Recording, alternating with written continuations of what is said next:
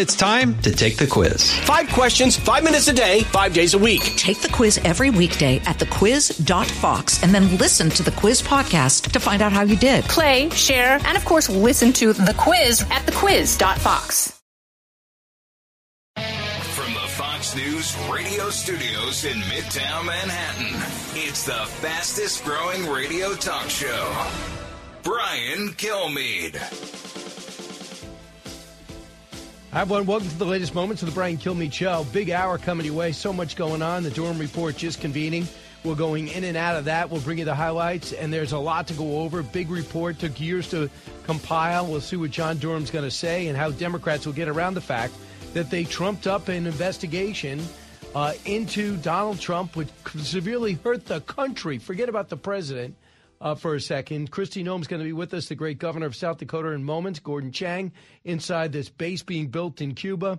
And Rich Lowry inside the GOP side of 2024, because it looks like the former president has lost about 10 points on his lead, I think, due to the indictment. So let's get to the big three. Now with the stories you need to know, it's Brian's Big Three. Number 3. It was interesting to hear from Mr. Durham that he has concerns that there are reforms that need to go into place and that there are still issues that need to be addressed. He was very forthcoming and sharing with us, and I think that we were able to get some information that would be very helpful for us. Yep, that is Mike Turner, the Durham report, testifying right now. Damning report about Russia investigation that never should have happened, the damage to our nation and administration, and more. Number 2. Do you see him as the biggest threat? Well, he's the number 2 right now, yeah. I mean, at some place he could be replaced. The way he's going right now, he's dropping like a rock. He could be number 3, number 4, and you won't ever hear me talking about him again. I like fighting number 2. 2024, indictments cost Trump about 10 points. The latest poll in the race for the nomination, as we hear from the former president on the debates, new hate for DeSantis and the rest of the field, with Biden's emerging RFK problem on the left. Number 1. They've made him a very good deal, and he sucked it up like a Hoover Deluxe. Senator John Kennedy, Hunter deal done domestically, but it's the foreign policy dealing which matters most to me. Where is the investigation? Putting the light on Hunter's emerging plea bargain right now. The gun charges, the tax evasion, that's one. But what I would like to see is investigation into the Kazakhstan deal, the China deal, which included a deal for lithium in the Congo, which is anti-American. That's part of the Belt and Road program. With me right now is Kristi Noem, South Dakota governor, one of the most successful in the country, best-selling author, Not My First Rodeo, Lessons from the Heartland.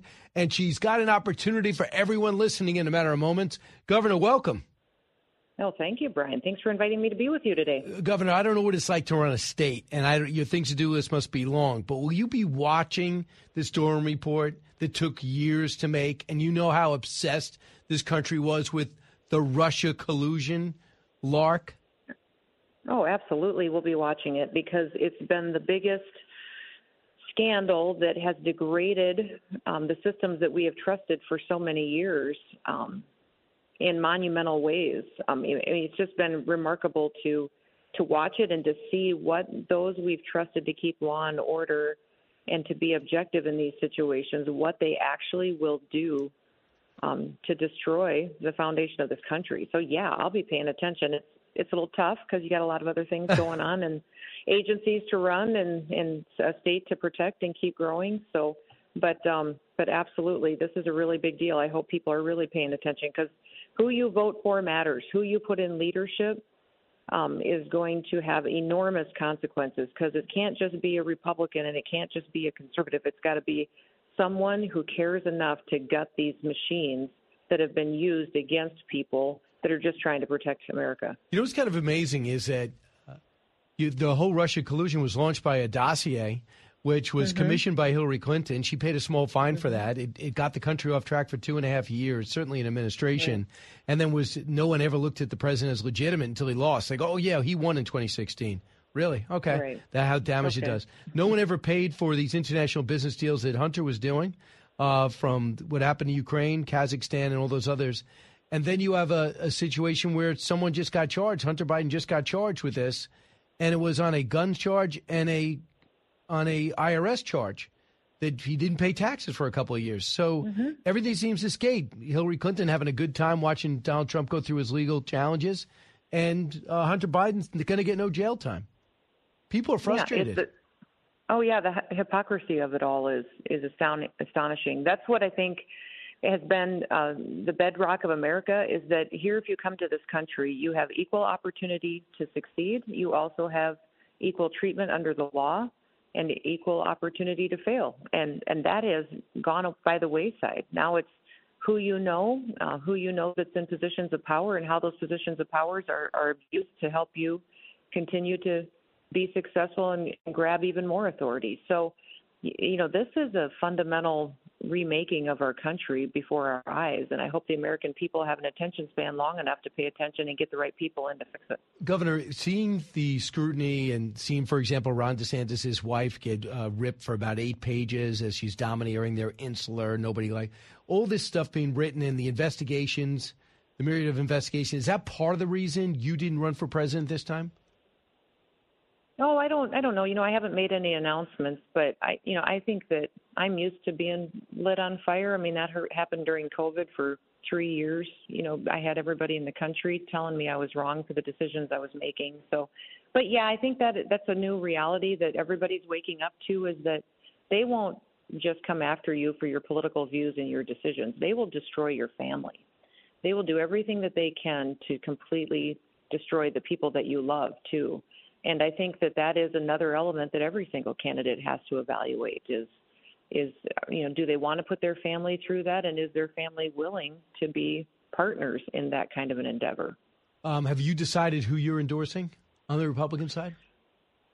No, I haven't. I don't even know if the right candidate's running right now. I mean, to be honest with you, I haven't been a supporter of President Trump's policies all along, and he is, facing a few headwinds as far as legally, but he's by far the strongest candidate in the race. And, the rest of the candidates are talking a lot.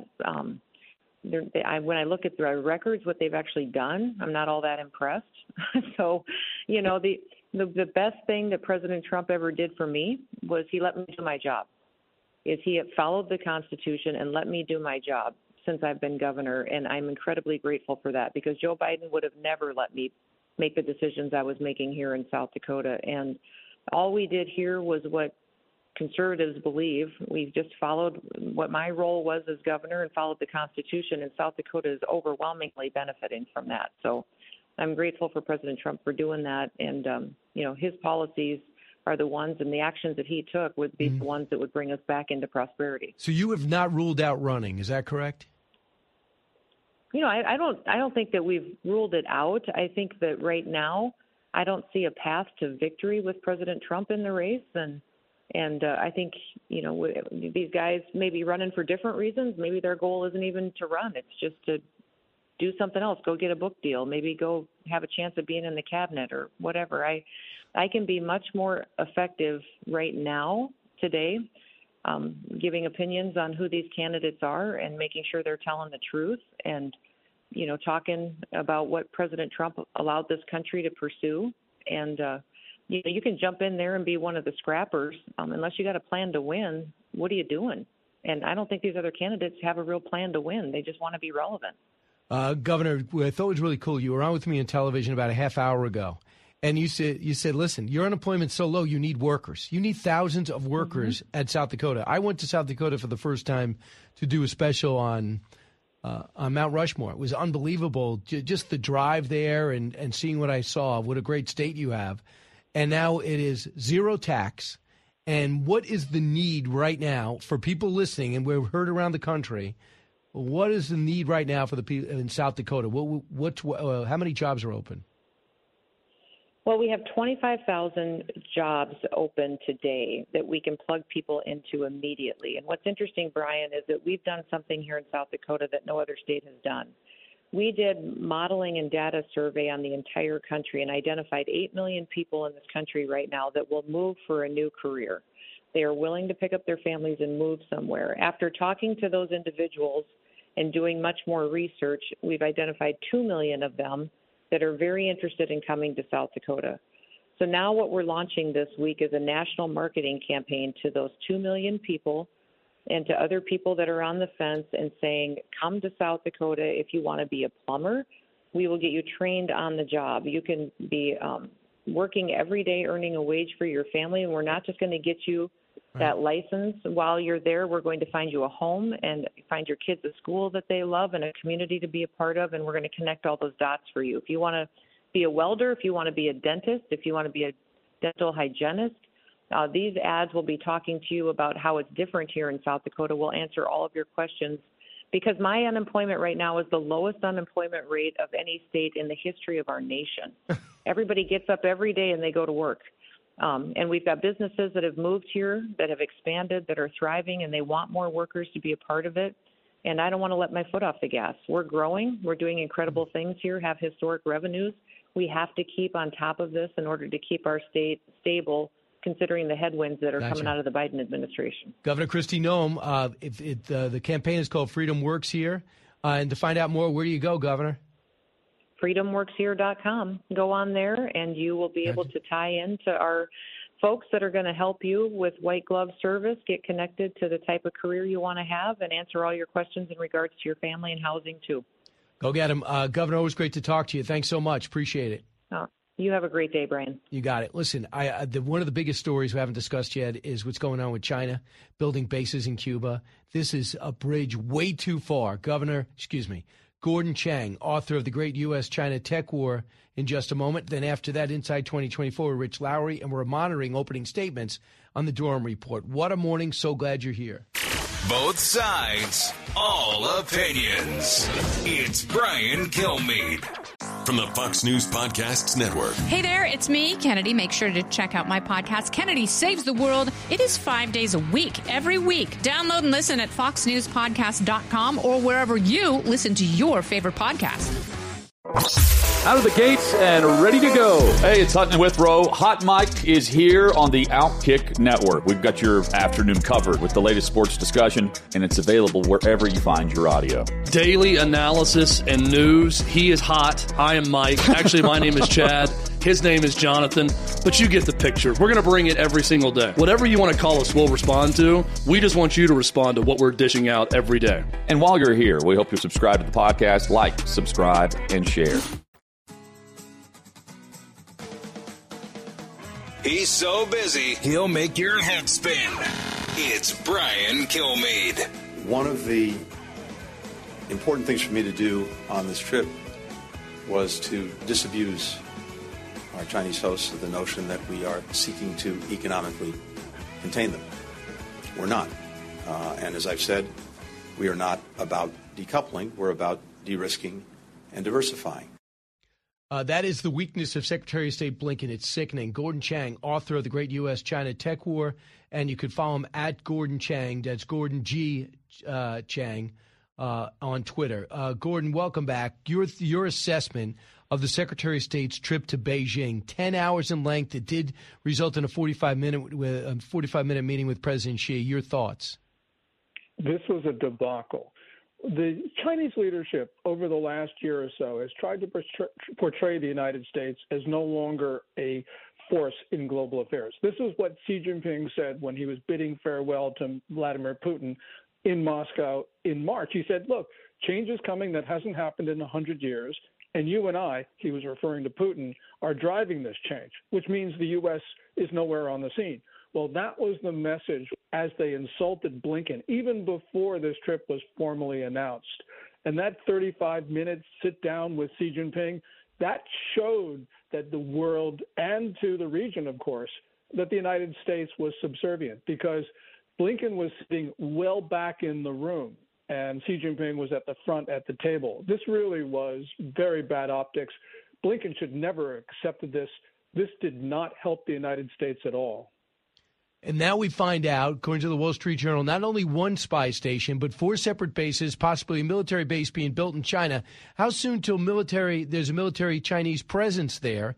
And are we going to allow Cuba to become a base for China? Well, China has had installations in Cuba for either all or most of this century. The Wall Street Journal reported a week ago that China was establishing a listening post. Well, no, it's had at least 3 posts in Cuba. One at Lourdes, which is the old Soviet station, which was the biggest Soviet listening post outside the Soviet Union during the Cold War, and also 2 others at Biyukol and Santiago de Cuba. And, our government has said nothing about it. And Biden actually tried to deceive the American people by saying, no, the Chinese are not establishing a listening post. Now there are rumors, Brian, that China is going to base Russia's S-300 and S-400 anti-missile systems in Cuba. The S-400 has arranged that it could shoot down a plane over the United States. So let's understand what's at stake here. So we have a situation now that's going to be a follow-up. They want to get to the APEC summit, I think it's called, out in San Francisco. Why is that important to them? It's important because they want to have a grand arrival for Xi Jinping. They want us to show respect as Xi goes to that multilateral meeting. I actually think, Brian, that we know that China's committing genocide and crimes against humanity. Both the Pompeo and Blinken State Departments formally made that designation. We have an obligation under the 1948 Genocide Convention to prevent and punish acts of genocide. I think that the United States should not welcome Xi Jinping to our soil. If anything, if he comes here, we should honor our obligations and arrest him, send him to The Hague, send him to Guantanamo. I know that sounds extreme to most people, but we have allowed the Chinese to commit the worst crimes since the Third Reich. We haven't even sanctioned the individual officials who were in charge of the Uyghurs genocide. At the very least, we could do. Yeah, that would be Xi Jinping, because the campaign of genocide and crimes against humanity and the infrastructure for that is enormous in China. That could not have occurred without the approval of China's leader. So they run a totalitarian top-down system, which means that Xi Jinping is responsible for just about everything that happens in China, because he either knows about it, or if he doesn't, it's because he doesn't want to know about it. And he's authorized this, the detention camps, the forced rapes, the sterilization. Well, it's amazing, Gordon Chang. It's amazing that Saudi Arabia wants to have relations with a country that's torturing Muslims. Yes, and we had the Palestinian president, Mahmoud Abbas, in Beijing a few days ago saying that there were no crimes against humanity in Xinjiang and that everything there was just against extremism. So here we have somebody who says Palestinian lives matter, where he's saying that Muslim lives don't matter if they're in China. Gordon Chang, our guest. Gordon, what do they want? They want to be able to dominate the South China Sea, supplant us as economic and military leaders. What would get their attention and they'll understand we're serious? Well, first of all, what they want is, they've told us that they believe that they are the world's only legitimate rulers and that the moon and Mars should be considered sovereign Chinese territory. We know, that sounds ludicrous to our ears, but we have to listen to what the Chinese leaders are actually saying. And what would get their attention? I think that if we stopped trade, if we stopped investment into China, if we stopped technical cooperation, those are the things that would get China's attention. And by the way, their economy is in distress, so they really need the United States right now. And I think what they've been trying to do is intimidate us into not imposing those measures that are absolutely necessary. There's been these long-awaited executive orders from President Biden on stopping tech investment into China. They haven't been issued yet, and I think that's because China has intimidated the Biden administration. Gordon, thanks so much. Appreciate it. Pick up his book, Great U.S.-China Tech War. Gordon Chang, you can follow him at Gordon G. Chang. Thanks, Gordon. When we come back, Rich Lowry, Inside 2024, the president's 2 days of interviews with Brett Baer. Don't move.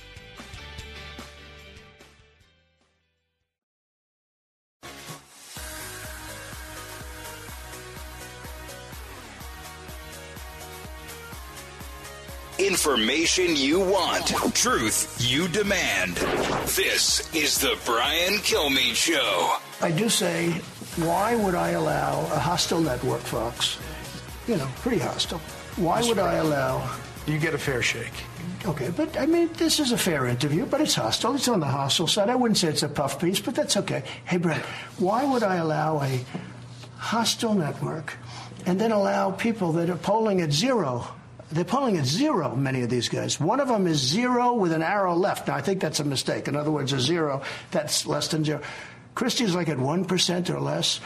Many of them, Nikki Haley's at 2%. So why would I allow people at 1% and 2% and 0% to be hitting me with questions all night? I don't think it's fair.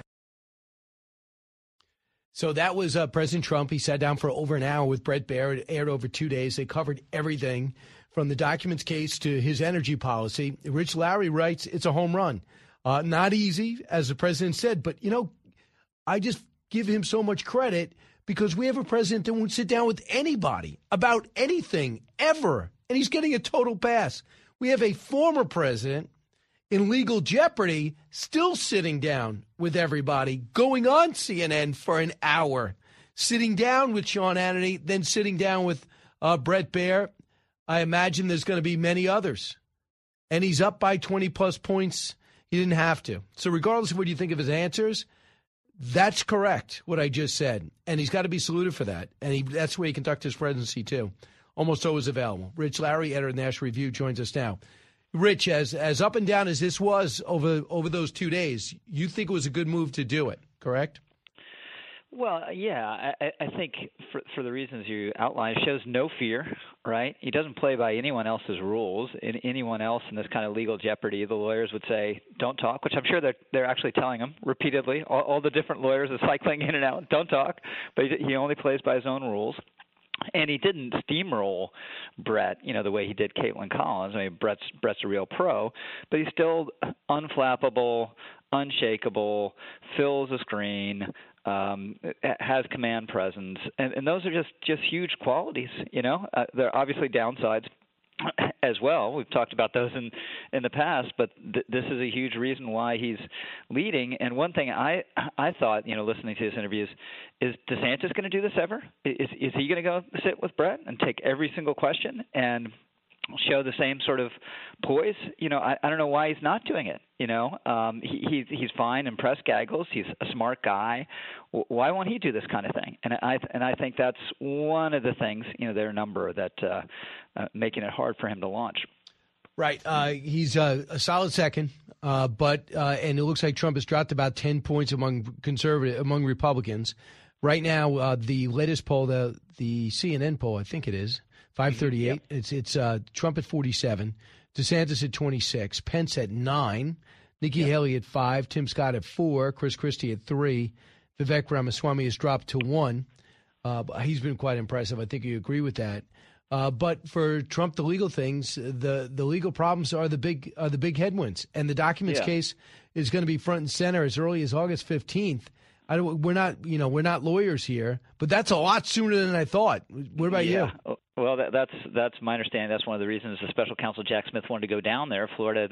They move quickly, but people know much more about this than I do. Our friends Jonathan Turley, Andy McCarthy say no way. And Andy, who's dealt with cases involving, as a former prosecutor, dealt with cases involving classified material.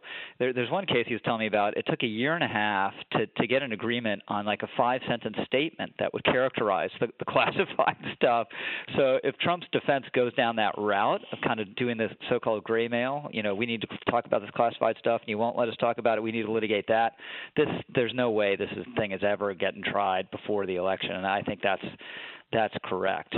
So we'll see. Maybe the CNN poll is a blip or an outlier, but it's the first one that showed, actually maybe one of these indictments has hurt him a little bit. Now, if that's true, maybe we'll be looking at a different dynamic 3 months from now, but there's not. Most of the evidence points the other way. Yeah, interesting. I want you to hear from Tim Scott, because you also write about Barack Obama calling out Tim Scott, and it came out of nowhere. And by the way, it was pointed out to me that Trey Gowdy said that he made no effort to get to know Tim Scott when he was president. He has no idea what he's about, what he thinks. And for him to come out and say that Republicans better have an idea when it comes to race if they want to come out and and if they have the right to run for president. Really? He didn't. He was forced to talk about race after Reverend Wright became too big to ignore. But I want you to hear Tim Scott a talk about race last night with Sean. Cut 30. 1921, my grandfather was born here in South Carolina, Sally, South Carolina. And it was a very different South Carolina. It was a place where a black guy walking down the street would have to get off the sidewalk and let someone walk by who was white. It was such a different and challenging time. My grandfather, when my parents divorced, we moved into his house when I was 7 years old. My grandfather looked at me and said, the weight of his words were so heavy because of all that he had experienced in his life. He said, you can be bitter or you can get better, but you can't be both. When I hear people telling me that America is a racist nation, I gotta say, not my America, not our America, not the United States of America. Not only is he the only black guy in the race so far, he has got a different message than everybody else. He's always talking in grandiose terms and generalities. Not saying he can't go specific, but that's a totally different approach to this, especially as somebody who was just called out by The View and called out by Barack Obama.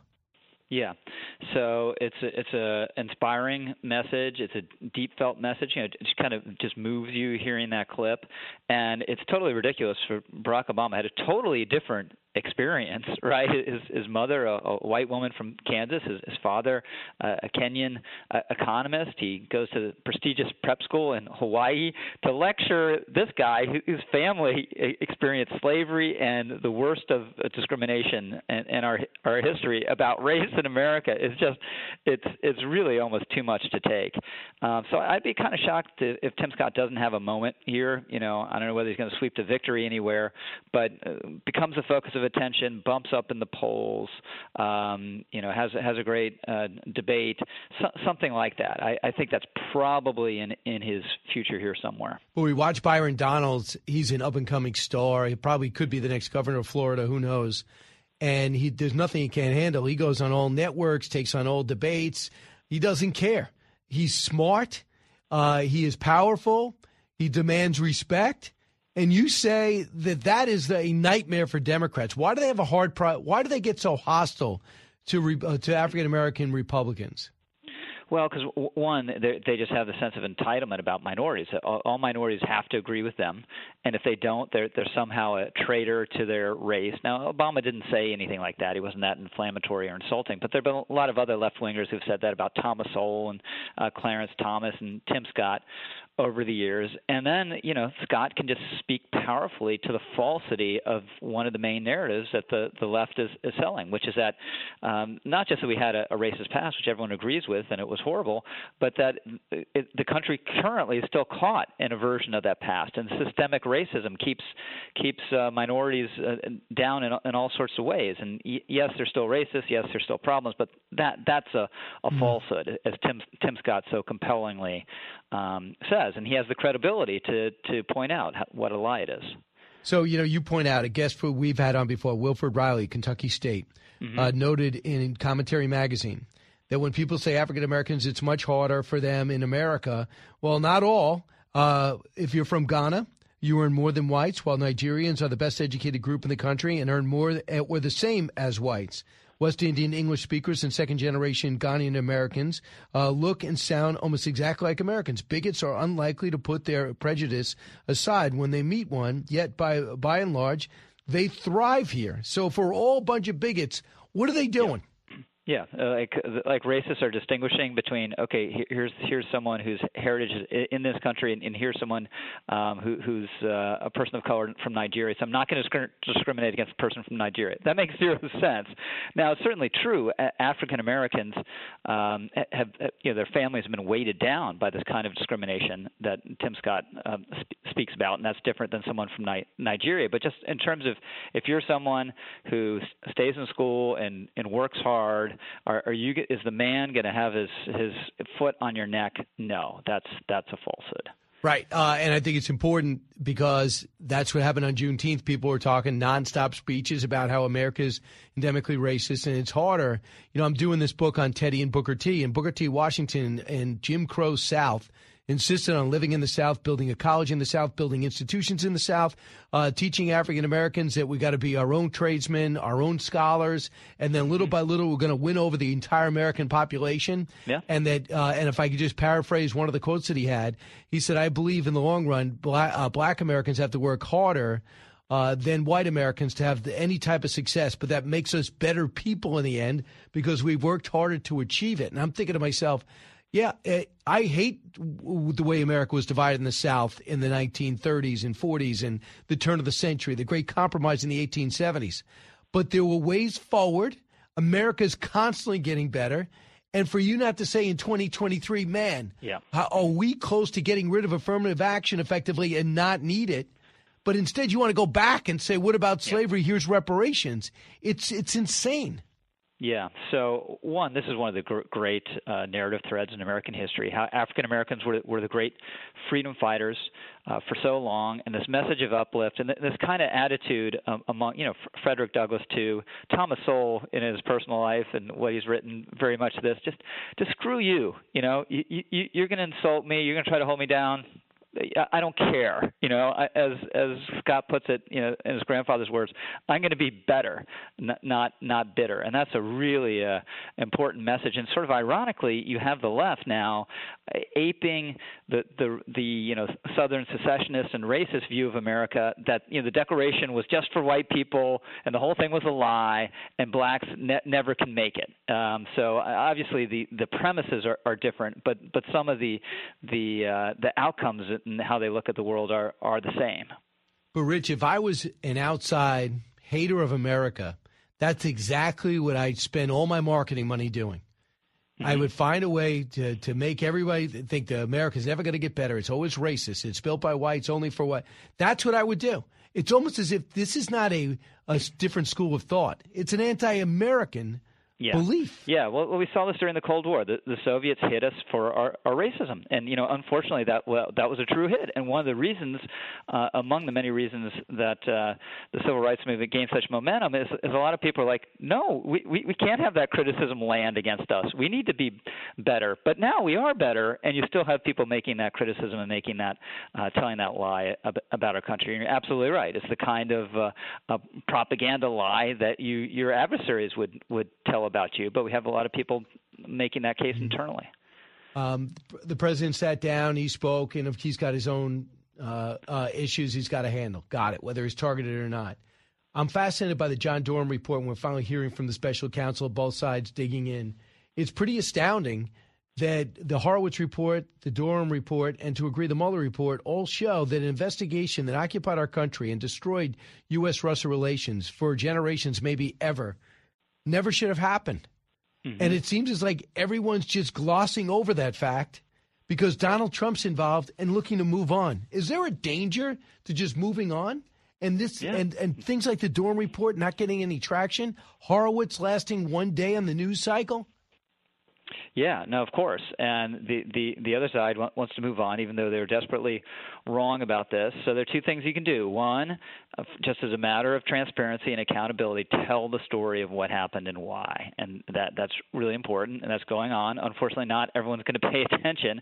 And then two, let's not just complain about this. Let's not just complain about the so-called deep state and the administrative state. Let's have a plan to deal with it. And I think that's kind of the next step that you've seen a lot of the candidates, from Trump on down. DeSantis has a very well thought out approach taking, and those are good things. But obviously, it's not going to happen without electing a Republican. Fascinating time, Rich. So much going on. I could have went 20 different directions with you. I appreciate it. Awesome. Thanks. Go get him, Rich Lowry, National Review. We come back. Your first time to talk, and I'm going to take some cuts from the opening statements on the Durham report. Now it's time for the Democrats to speak out. We'll take a timeout. Brian Kilmeade Show. Giving you everything you need to know.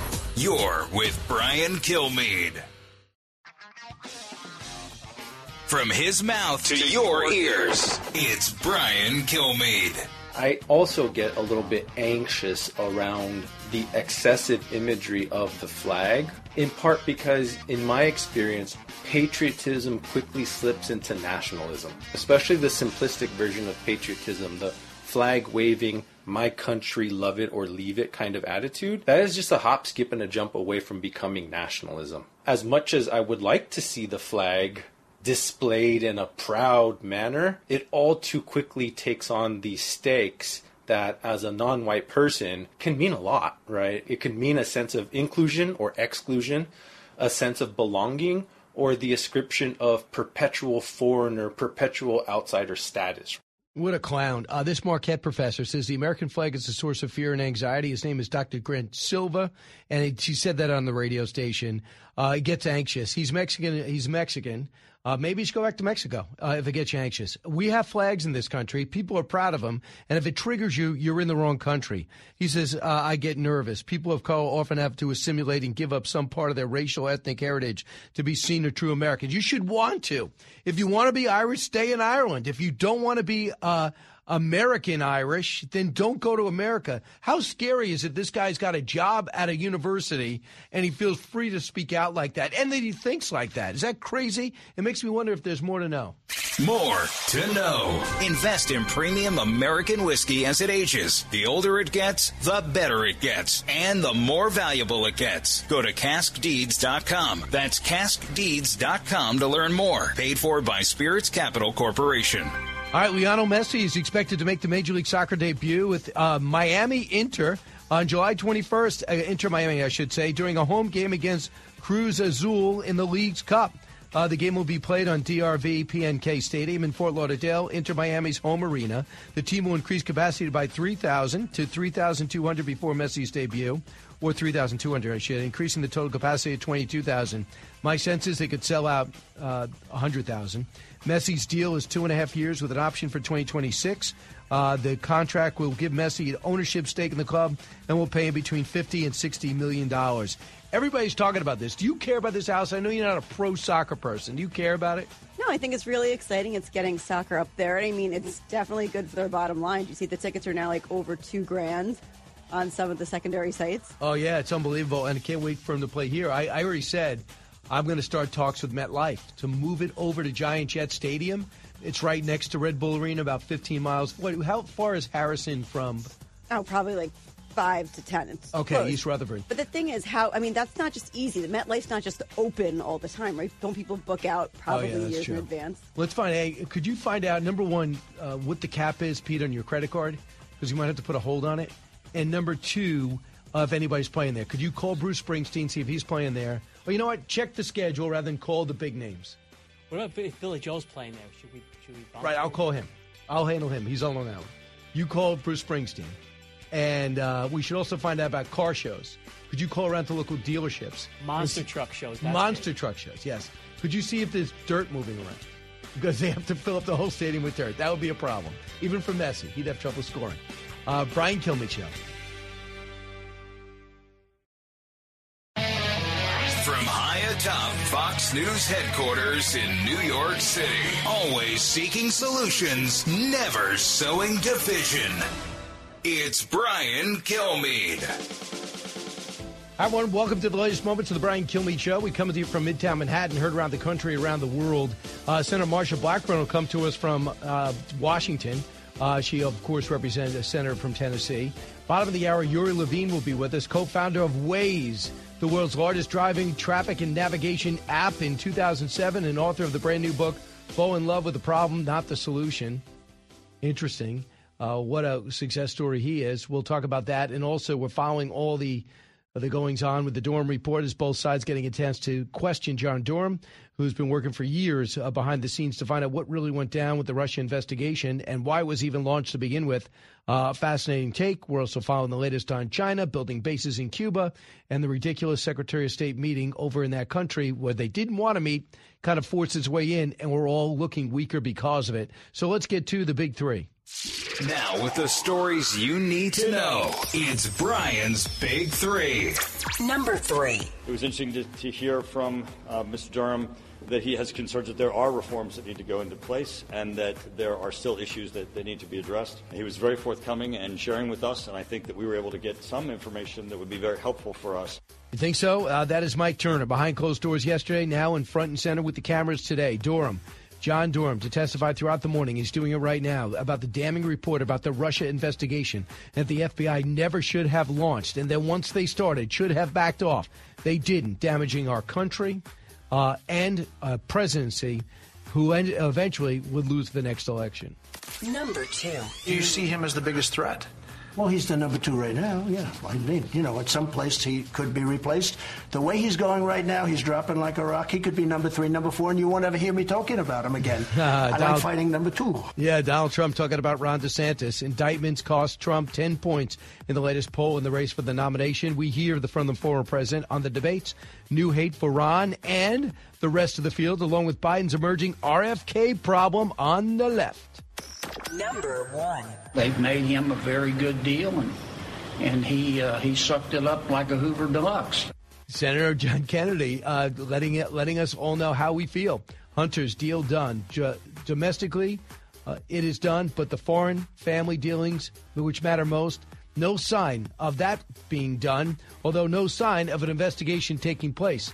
And that is indeed the problem. I'm going to talk to Marsha Blackburn about that, too. But essentially, in case you have not heard, Hunter Biden got a deal. He doesn't pay his taxes. He got a gun by lying on the form when they asked this question.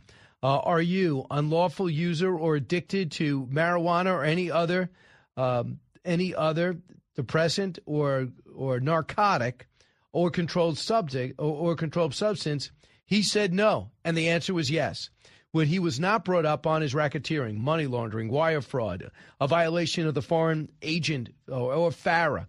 He was out there representing his country without registering as an American when you're dealing with Kazakhstan, Romania, Ukraine, China, the Congo. That's what Hunter Biden was doing while drug-addled with multiple prostitutes because of the laptop. From the laptop to the Russia investigation, all false, and now we see that Hunter's got a deal.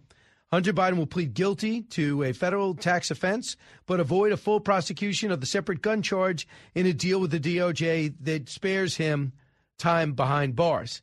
Everybody thinks this is done, and he was dealt with fairly. Excuse me, Democrats do. I'm not even sure they do.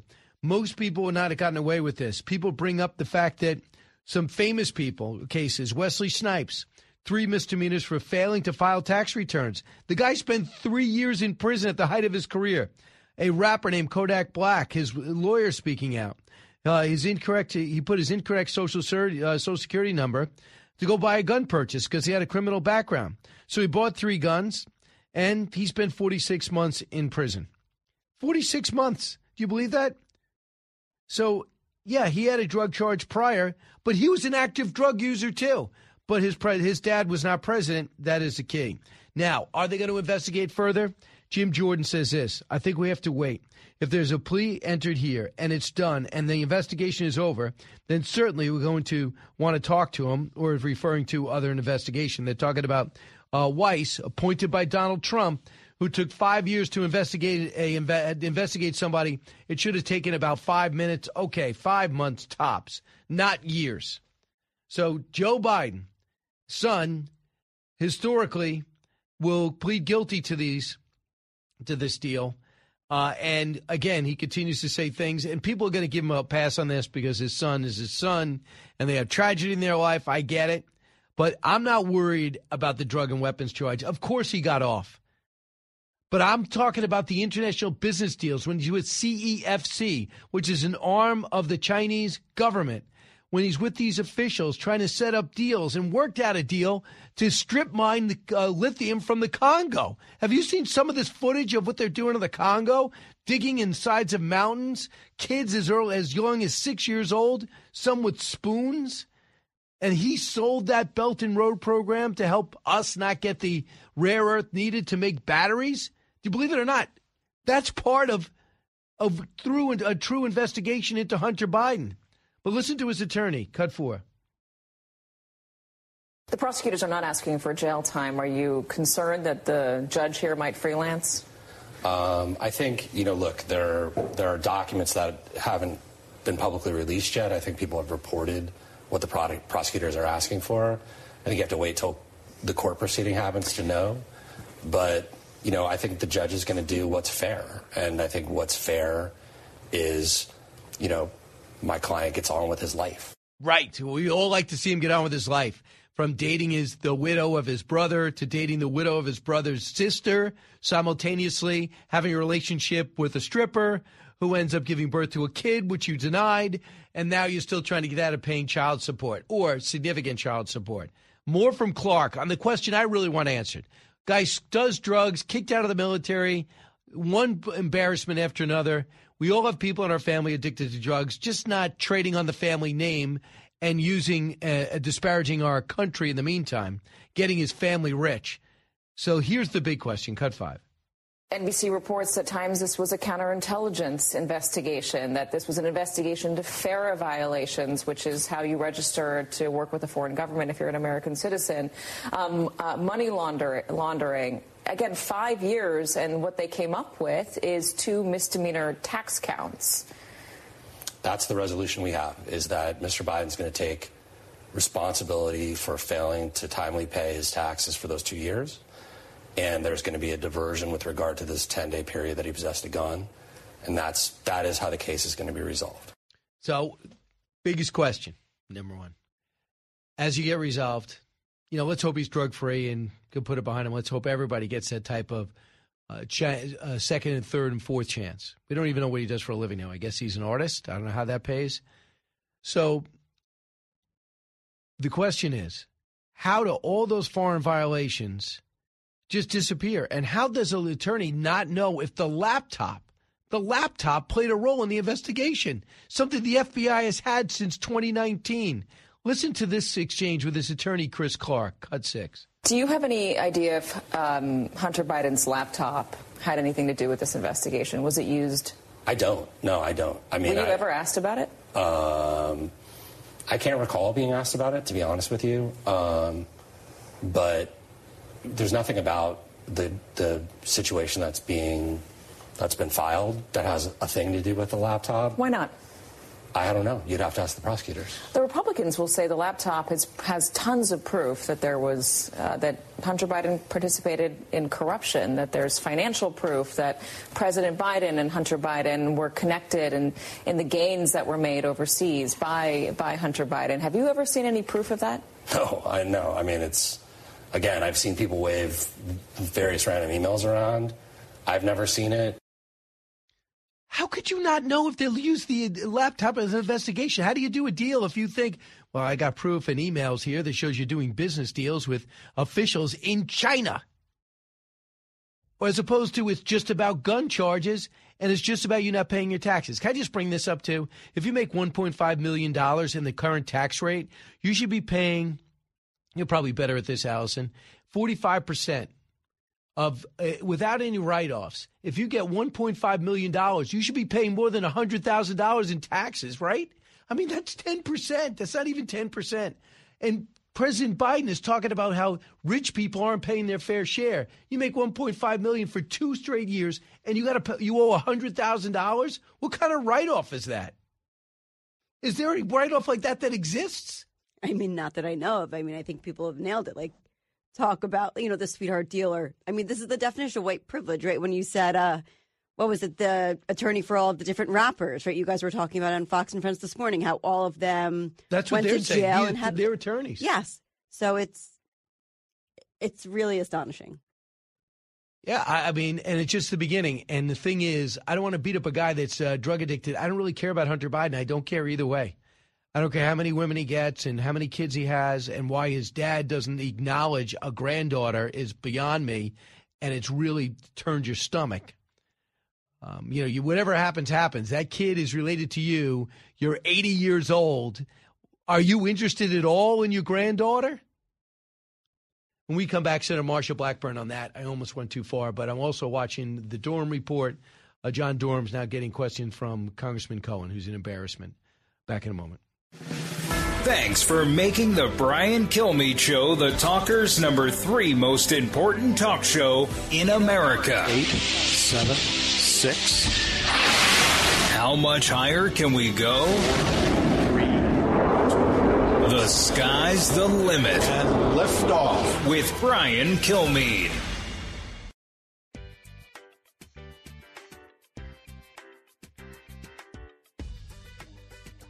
A talk show that's real. This is the Brian Kilmeade Show. Do you worry with tomorrow's public hearing in a more kind of politicized committee that what you accomplished today could be jeopardized? Well, I am glad that we went first, because I think that having Mr. Durham in this environment allowed him to be very forthcoming and very sharing of his thoughts and ideas.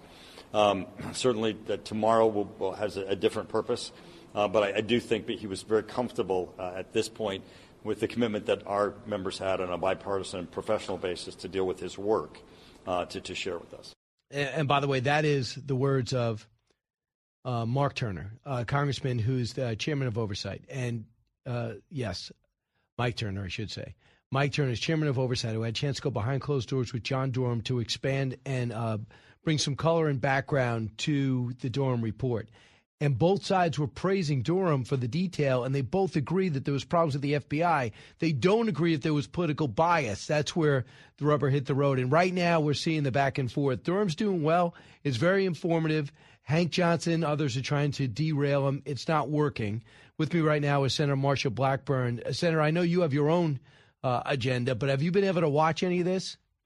I've been able to catch a couple of snippets of it. It is a busy day here on Capitol Hill, and we have a hearing in Judiciary Committee and in Commerce Committee that is going on right now, Brian. But I think the good thing is, with Republicans in charge in the House, it gives John Durham the opportunity, and it gives the American people the opportunity to hear from him about the path that he traveled and the information he uncovered that brought to light that this is something that was a figment of Hillary Clinton's imagination, and she was comfortable in turning to the concept of Russia collusion, and then that it was her campaign that paid for this, that hired Fusion GPS, that pushed this forward, that got the media to buy in to this and back her up. And we know of the extensive wrong that was done by her campaign now. It has come to light because of General Durham's work. It's pretty unbelievable. And she only got fined. She got fined, and no one's ever sat down and said, listen, why'd you pay for the Steele dossier? Why was it so necessary in July for you to launch into this Russia narrative with Trump? Was it to get heat off your emails? You know, why do you realize the ramifications of that? That John Brennan briefed President Obama about your antics. And again, she sits on the sidelines and she mocks Trump for 2.5 years, says he's illegitimate. And now she seems to be enjoying the legal troubles the president's in, when the precedent was set with her. Do whatever you want with legal documents and you'll get off scot-free. She is so she has no self-awareness. And, you know, this goes back to when the Clintons were in the White House, and they started in on developing this 2 tiers of justice, one that was for them and their friends and the elites, and the other that was for ordinary Americans. And they have been able to manipulate the press, and they've been able to weaponize the government and use it in their favor since their campaign in 1992. So, Brian, I think she was very comfortable with creating this story and then hiring somebody to go do this because she knew nobody was going to do anything to her. She was Hillary Clinton. She had been the First Lady, a senator, the Secretary of State, and no one was going to slap her hand or call her to account. So she continued to move forward. Yeah, and she seems to be getting away with it. As we look at this Hunter deal, he pled guilty to federal tax offenses about to be formally charged, but avoid a full prosecution on separate gun charges in a deal with the DOJ. Are you comfortable with this? No, I think this is that slap on the wrist that Hunter Biden was hopeful he would get. It is indeed just such a sweetheart deal for him. No jail time. They say, here you did a bad thing, but you paid your taxes. Oh, you lied on this gun form. And other people that have lied on those forms are doing jail time. And now you're beginning to hear from those individuals, their families, their attorney, committees and talk about how there are different applications of the law, and people are just incensed. I have heard from so many Tennesseans, Brian, and they look at this. They look at the Durham report. They look at the Steele dossier. They look at Hunter Biden, the laptop, the conduct, the not paying taxes, the lying on a gun form, and they're saying, hey, wait a minute, 2 tiers of justice. Look at what is happening here. When you look at the 2024 campaign, Donald Trump sits down, talks to everybody, even if he gets himself in legal jeopardy. And Joe Biden talks to nobody, doesn't have press conference, doesn't have one-on-one interviews, doesn't stop for the press. Once in a while, he hears a question screamed out, and he'll scream back something inaudible. Your thoughts about 2024, is Trump have Senator Marsha Blackburn's vote? I have already endorsed President Trump. And when I talk to Tennesseans, what they want is to see a strong president. They want a Republican-controlled Senate and House. They hope that next time around that the president is really going to focus on reshaping the federal government and getting some of the deep state out of this bureaucracy, because the way they are conducting themselves, it does not serve the American people well. Whether it's the DOJ, the IRS, the EPA, OSHA, the USDA, we get complaints. You have a lot to straighten out, Senator. Day. You got to get yourself in the majority and then start taking action. Thanks so much.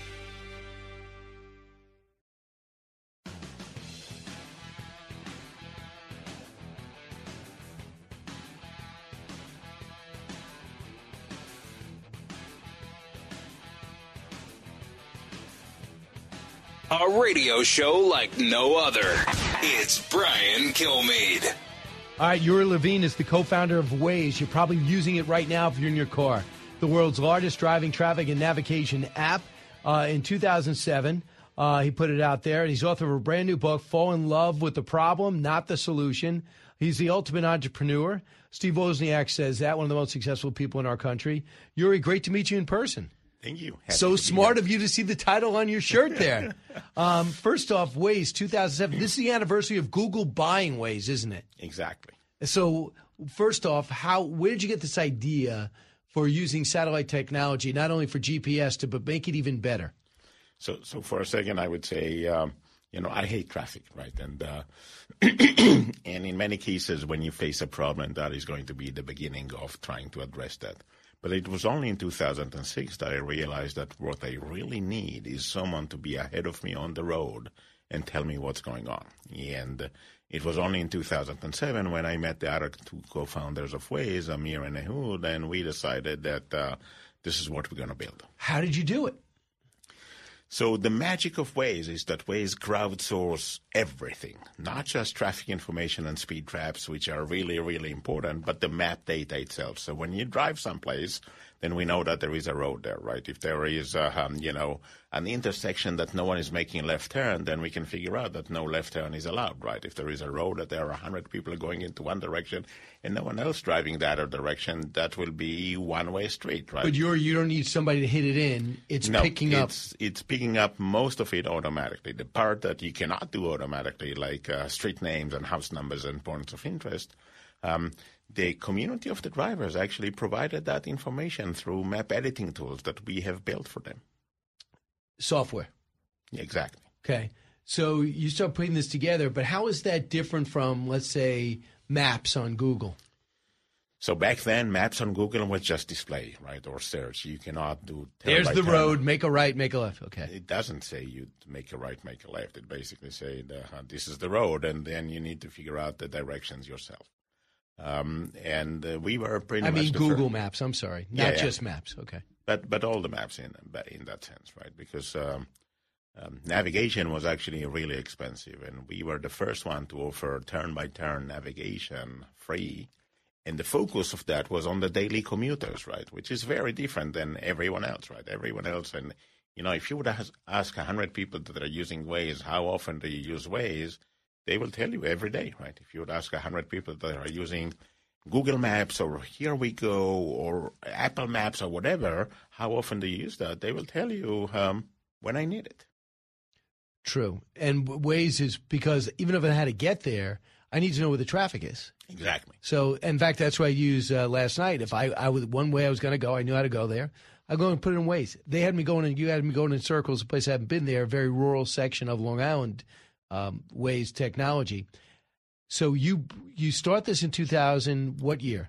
2007. We started the journey. We raised capital in 2008, and this is where we officially started the company. And we sold that to Google in June 2013, exactly 10 years ago. And did you have any hesitancy to sell this to a monster company like Google? You know, Google is acquiring companies in order to keep them, not in order to destroy them, right? So YouTube is an amazing example, right? And they wanted ways. Because you're competition, right?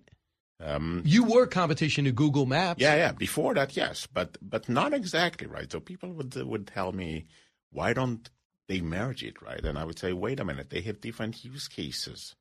And the use case of Waze is that you use that every day, right? The use case of Google is different. And the result is that if you're going to merge them, you might end up as creating a monster that no one likes to use. Right, and they haven't. And they haven't. Right? They haven't. They've kept it. So did you stay on for a while? I actually left the day after so I can build more startups. Right. You know, my destiny is about value creation, and I will figure out multiple ways to create value, and some of them is through building startups, and some of them is through, doing presentations or teaching, or my book that is essentially going to help professionals to become more successful. So what did you learn along the way to make, you could have the best idea, but how you execute that idea is everything, how you get the word out. So what makes you more than just an idea guy to a guy that executes and accomplishes? So, the understanding the journey of building a startup, building something from scratch is really complex. I can describe this journey in 3 different dimensions, right? The first one is that this is going to be a roller coaster journey with ups and downs and ups and downs. Now, if you'll tell me that all the businesses in the world have ups and downs, I agree, but the frequency of those in building a startup's way higher. I think that I heard the best quote from Ben Horowitz. Ben Horowitz is one of the founders of Andreessen Horowitz venture capital firm. And before that, he used to be a CEO of a startup, and he was asked whether or not he was sleeping well at night as a CEO of a startup. And he said, oh, yeah, I slept like a baby.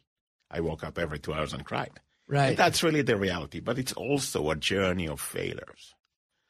And, we're trying to build something new that no one did before, and we think that we know exactly what we are doing, but the reality is that we don't. So we try. We try one thing and it doesn't work. We try another thing. We keep on trying different things until we find one thing that does work. It's exciting, though, too. People, you want that excitement. It's almost exactly. And once you figure out that this is going to be a journey of failures, then there are 2 immediate conclusions. The first one is that if you're afraid to fail, in reality, you already failed because you're not going to try.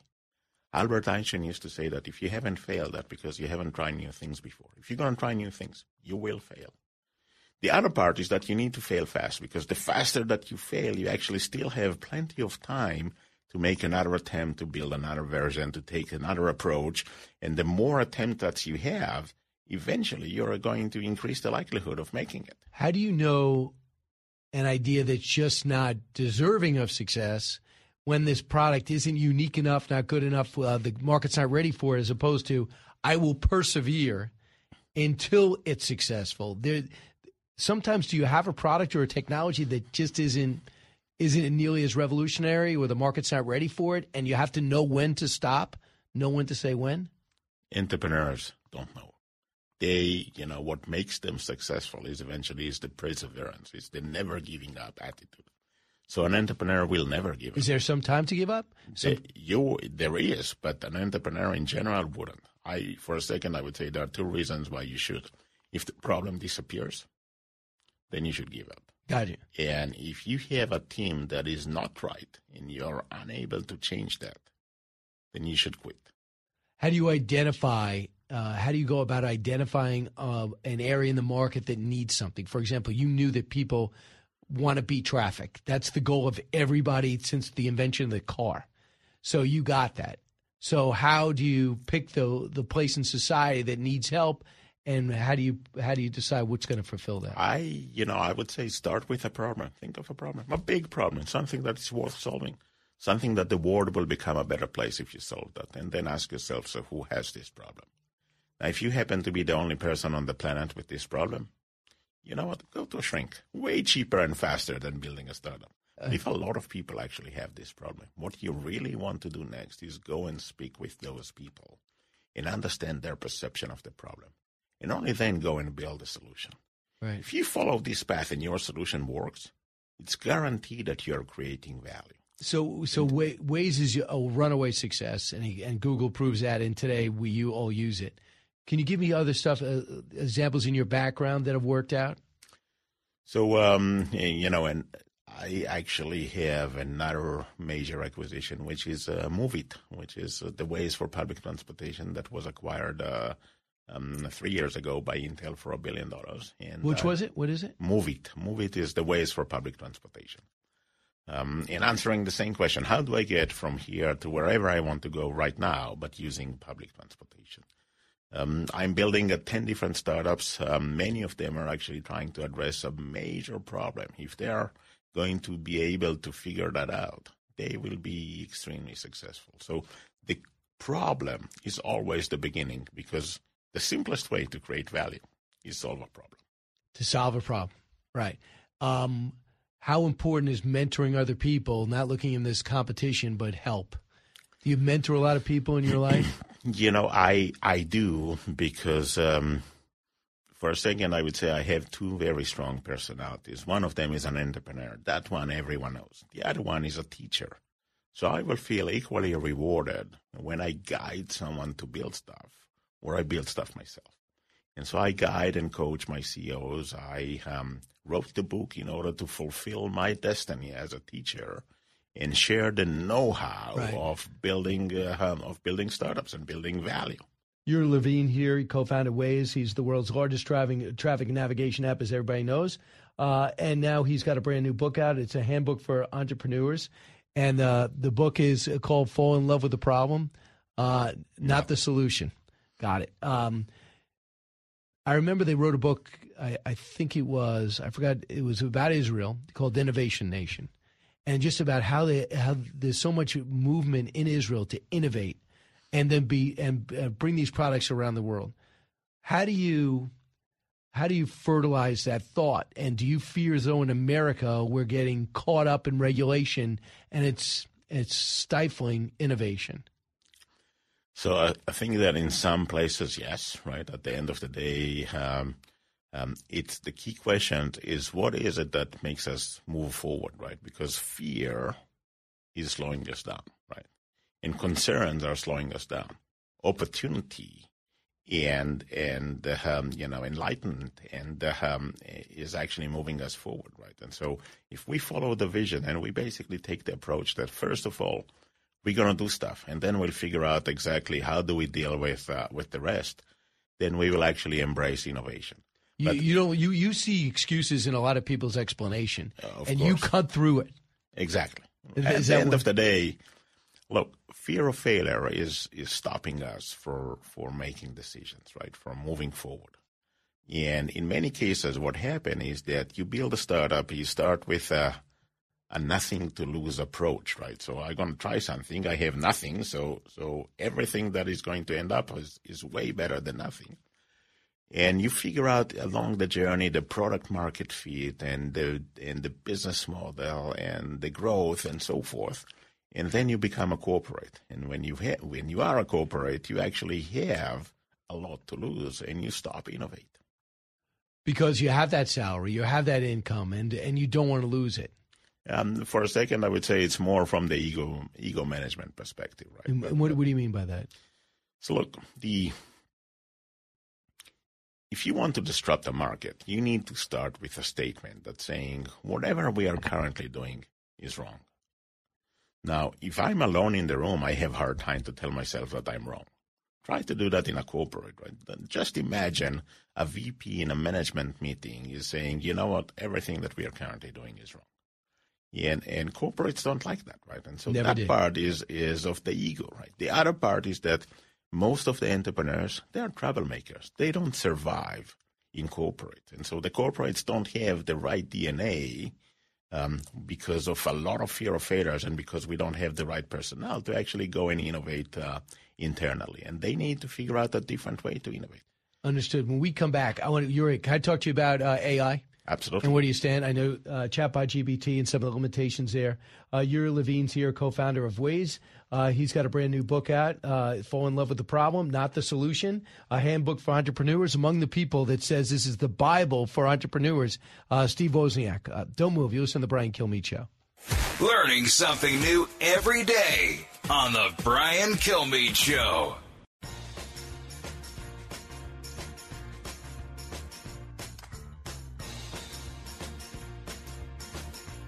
The more you listen, the more you'll know. It's Brian Kilmeade.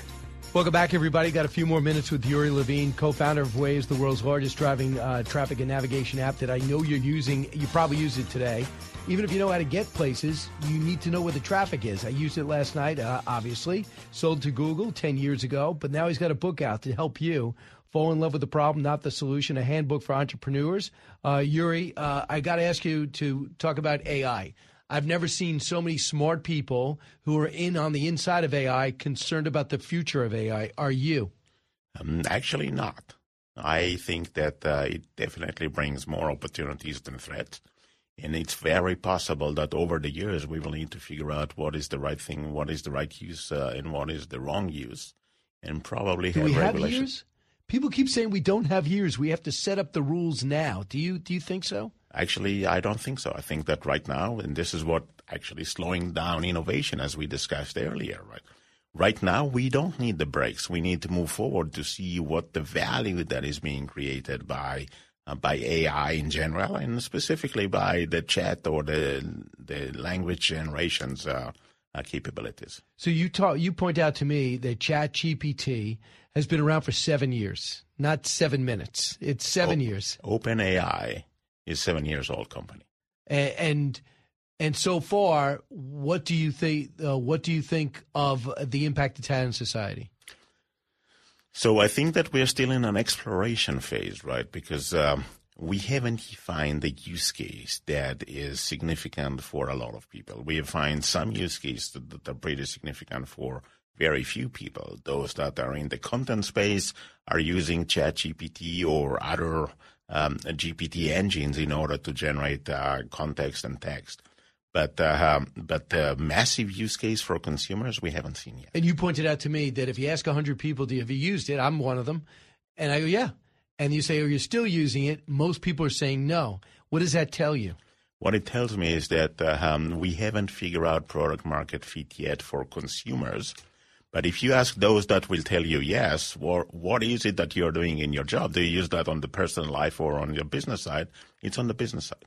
And it's helping to generate, you can generate emails, you can generate content, you can generate marketing. You can eventually generate, if you train the system, then you can actually have customer support way better than before because no one is going to wait in line for that. So people are worried about AI actually being more powerful than human beings? Never.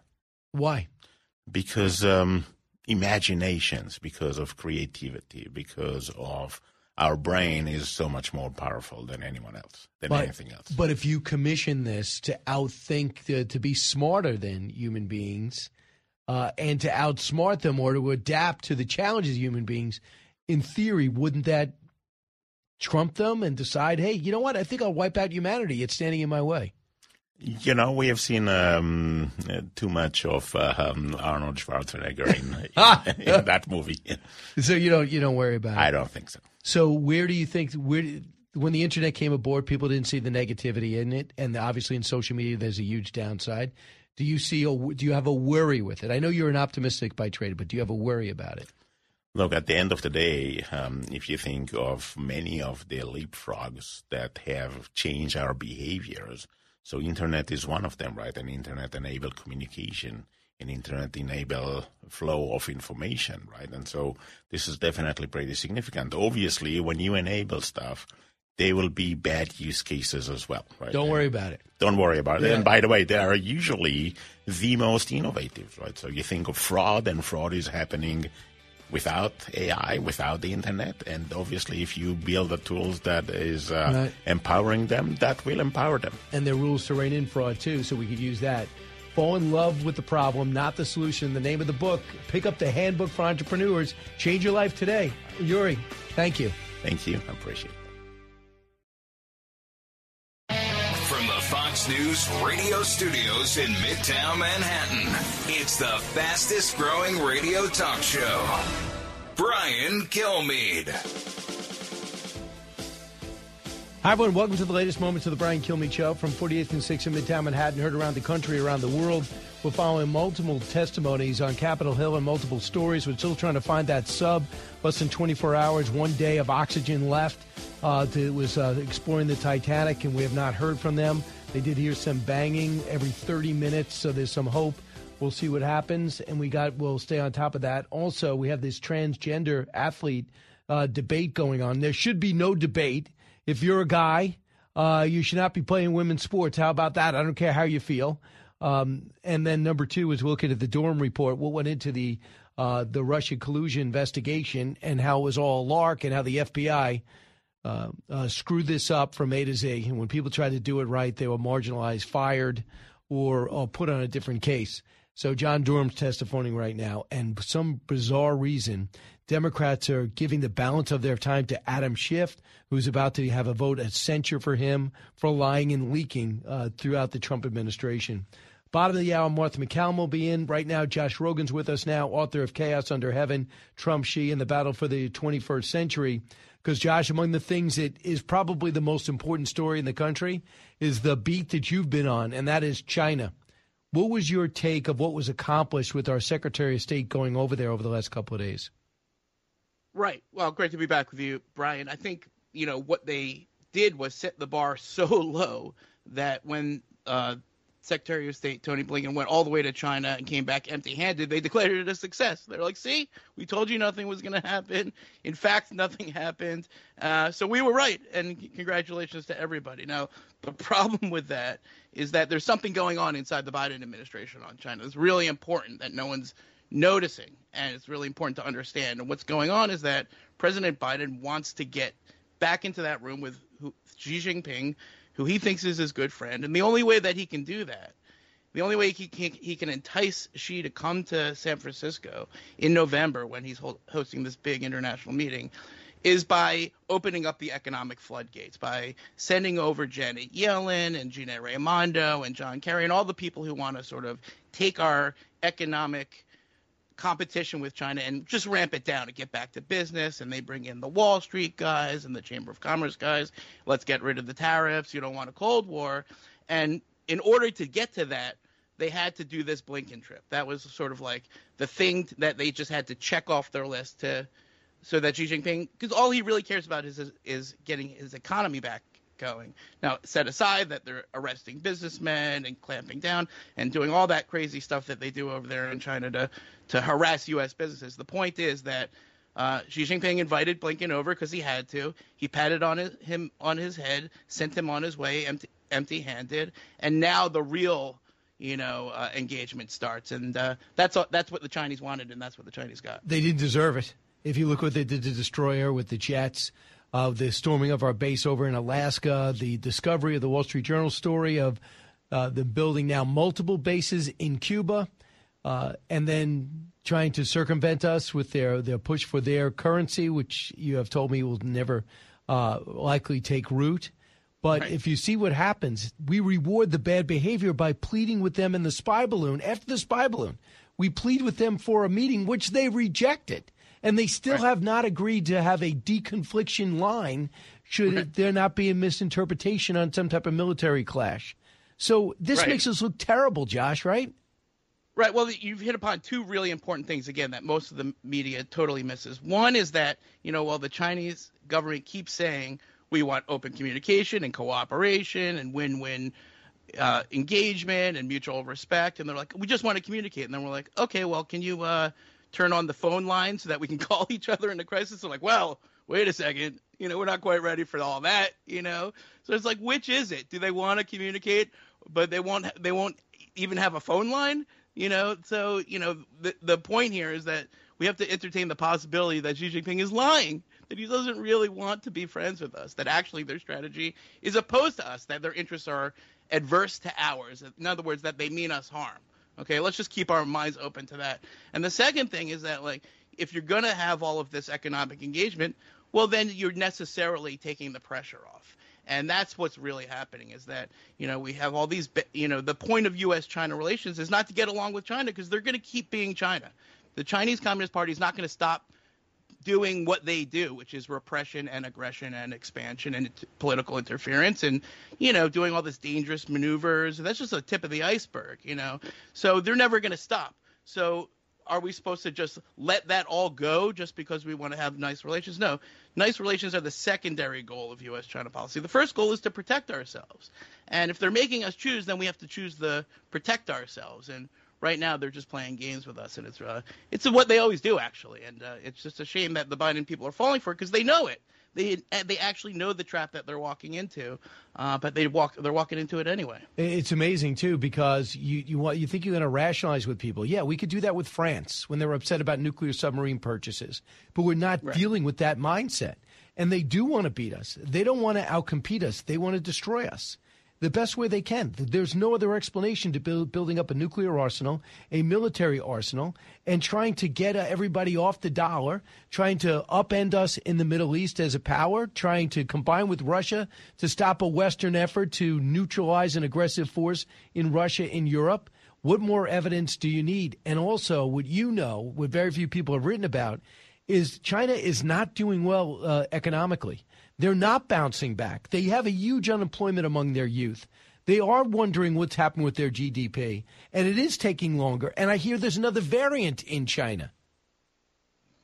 Right. So, this is the crazy discussion that we have in Washington about, if we just have the right mix of really nice business arrangements and really nice diplomacy, then everything's going to be okay. But the truth is that we're dealing with a Chinese Communist Party that is set upon its strategy of building the machine that's pointed at us and changing the rules of the road to make the world safe for repression and autocracy. And then when we get into these situations where we're begging them to talk or paying them to talk, it plays right into their frame that it's all about us. In Washington, we like to think everything's about us. We're very narcissistic. I don't know if you noticed. Washington can be very solipsistic. We always think we're in control of everything. No, we're not in control of China. They're going to do what they're going to do. The good news is that it's not really all about us, and the way that we know that is because there's all these other countries like Japan and South Korea and Australia and India and the Philippines, and they're facing the same problem that we are in Taiwan. And, that's the proof that it's not really, everyone likes the Chinese government wants us to think that we're headed towards a Cold War because in Washington everyone's so hawkish and U.S. politics are pushing us towards being mean to China. But that doesn't explain all of these other countries who are having the same exact reactions. So it must not be all about us. Maybe it's about the Chinese government's character, and their behavior, and maybe that's the real problem. And the key is India, and Modi's visiting today. And the other thing you bring up with India is, why are you providing an economic lifeline to Russia? As the West moves out, India is moving in. And I understand you can be allies. You can be allies with Russia for some reason. You thought that was a good counter, and you believe that's a good counter to China. And you have defensive relationships. You have military relationships with Russia. I get it. But they have gone so far to prop up Russia. I would think an ally could be, the largest democracy, can be spoken to and kind of urged to back the hell off because you're getting Ukrainians killed and lengthening this war. But that's just it. We could combine with other neighbors, Australia, Japan, South Korea, India, and let them know. And then in Europe, let them know this is what they're up to. I understand the market's attractive, but they will take your IP. They will raid your buildings. Your people cannot be secure. And their ultimate objective is world domination. I think we should all agree on that. Right. And listen, all of these countries in Asia are different. They're all going to do different stuff. They're all going to look out for themselves. In some respect, we have to meet them where they're at. But when it comes to sort of U.S. leadership in the region, when we pull back from that, everyone starts to fend for their own.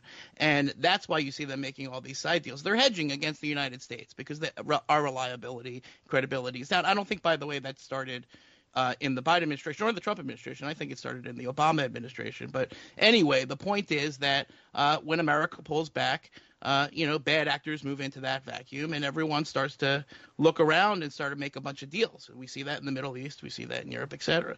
I mean, Ukraine is the kind of the one example where you would think that the Biden administration would go around and twist some arms, but they're not really that good at that, and they don't really like to do that. Yeah, but when it comes, go ahead. When it comes to China, listen, the bottom line is that things are going to get worse. You know what I mean? Tony Blinken had a nice visit, fine. That didn't fix anything. This is going to get worse before it gets better. And if they attack Taiwan and start a war in Asia, that's going to be something that every single one of those countries is going to have to choose a side on. Now, hopefully we won't get there, but the best way to get there, I think, is to prepare.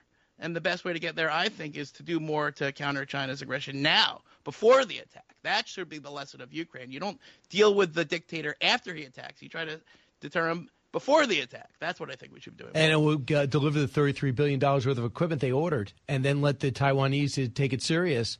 So do you think it was wrong for Blinken to come out and say we do not support Taiwan independence?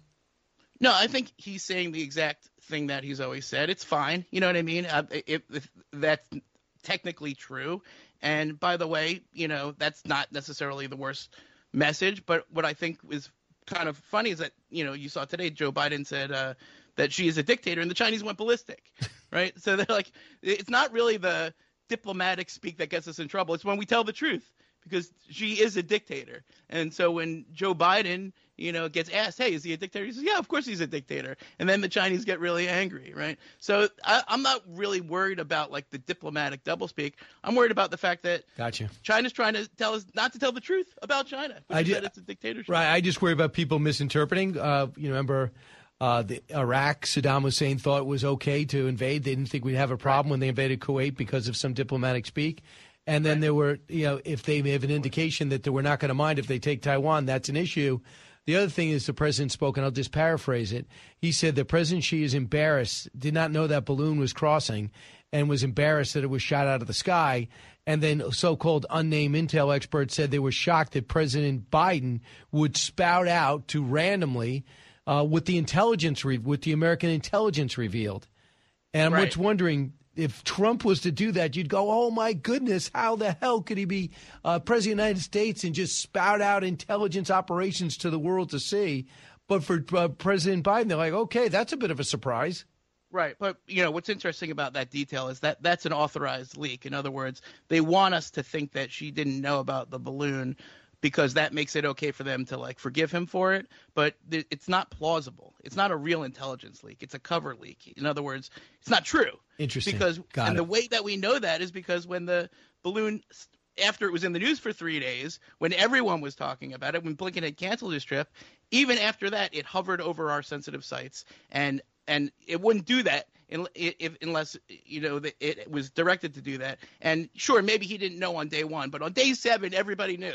You knew, I knew, people were looking at it in the sky, and it was still doing shady stuff on day 7. So if Biden thought about it for 2 minutes, he would realize that maybe she didn't know on day 1, but he knew on day 7, so he definitely knew. So he's just trying to give him cover to make nice. And so that's not really an intelligence leak. That's kind of like a spin cycle masking as an intelligence leak, if that makes any sense. Yeah, I want you to hear what Michael Waltz said about the Cuba setting up this military relationship with China and possibly having a military presence there. Here's what he said. Cut 40. This is a seminal, historic moment. We are on the verge of having Chinese Communist Party troops in the Caribbean, 100 miles from the southern coast of Florida. I mean, it's like taking me back to the 1980s, the movie Red Dawn, where you had Soviets and Cubans invading the United States. They're taking a play right out the Soviet playbook. But, Laura, this is a world right now where our enemies, our adversaries, do not fear any consequences. They harass our planes, harass our ships, break into our bases, spy on our nuclear facilities with a sophisticated balloon, not a silly balloon, and now put troops in our back door, and they get rewarded with a meeting. Your thoughts about his thoughts? Right. Well, the two funny things about the Cuba base story was that they denied it, and then then they switched and they were like, oh well, it's not a spy base; it's a base where they can spy from. Like, you know what I mean? Like that's the verbal gymnastics that they're putting themselves through these days, not to offend the delicate sensibilities of a genocidal dictatorship. Okay, and that's the trap. That's what we're dealing with now. You can't call Xi a dictator. You can't call a spy base because Beijing's going to get angry, and then they're not going to get the high-level dialogue that they want. That's a crazy situation to keep. We have to tell the truth. Okay, our government has to tell the truth. Journalists have to tell. Everyone has to just start telling the truth. Wouldn't that be refreshing? It would, Josh. And as for what Mike Waltz said, listen, history doesn't repeat itself, but it certainly rhymes, man. I mean, it's sort of like, oh, we don't want a Cold War. Yeah, to paraphrase Churchill, we may not be interested in a Cold War, but a Cold War may be interested in us. Josh Rogan, author of Chaos Under Heaven, Trump, Xi, and the Battle for the 21st Century. I think we need an update, a new excerpt in your paperback. Josh, thanks so much. Anytime. Read his column in the Washington Post. Back in a moment. Expanding your knowledge base. It's the Brian Kilmeade Show.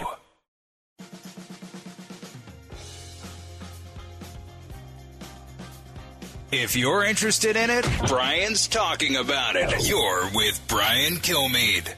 You have a good reputation. You had a good reputation. That's why the two Democrats supported you.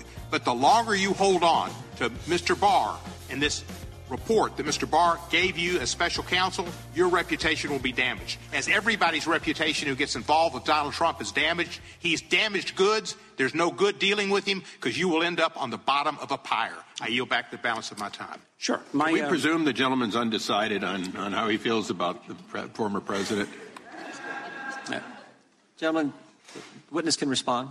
Yeah, my concern about my reputation is with the people who I respect and my family and my Lord, and I'm perfectly comfortable with my reputation with them, sir. Well said. God bless you.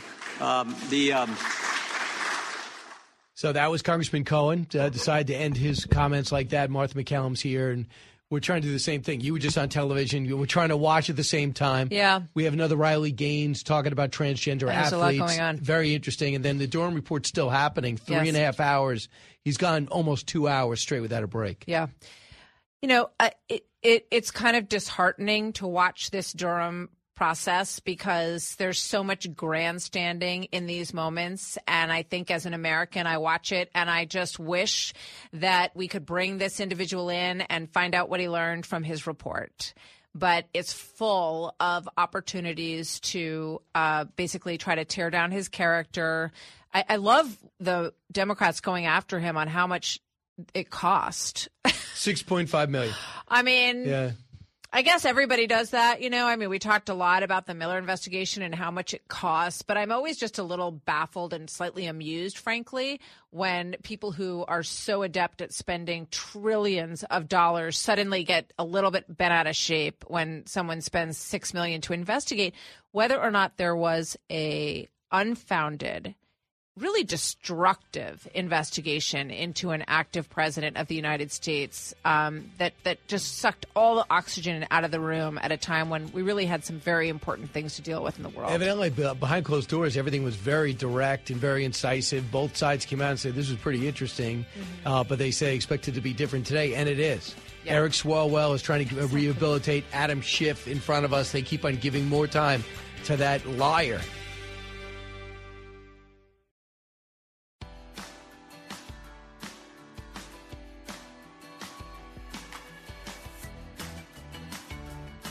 Radio that makes you think. This is the Brian Kilmeade Show.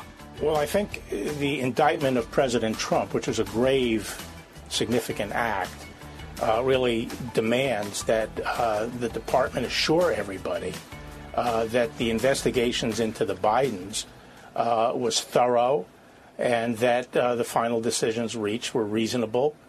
And I agree with Jonathan Turley. It's not looking that good. This demands a thorough accounting. I think the public interest demands that they assure people of the integrity of this investigation and the fairness of the final decision. And they have a good opportunity to do that with Chairman Comer's committee. We know who that is.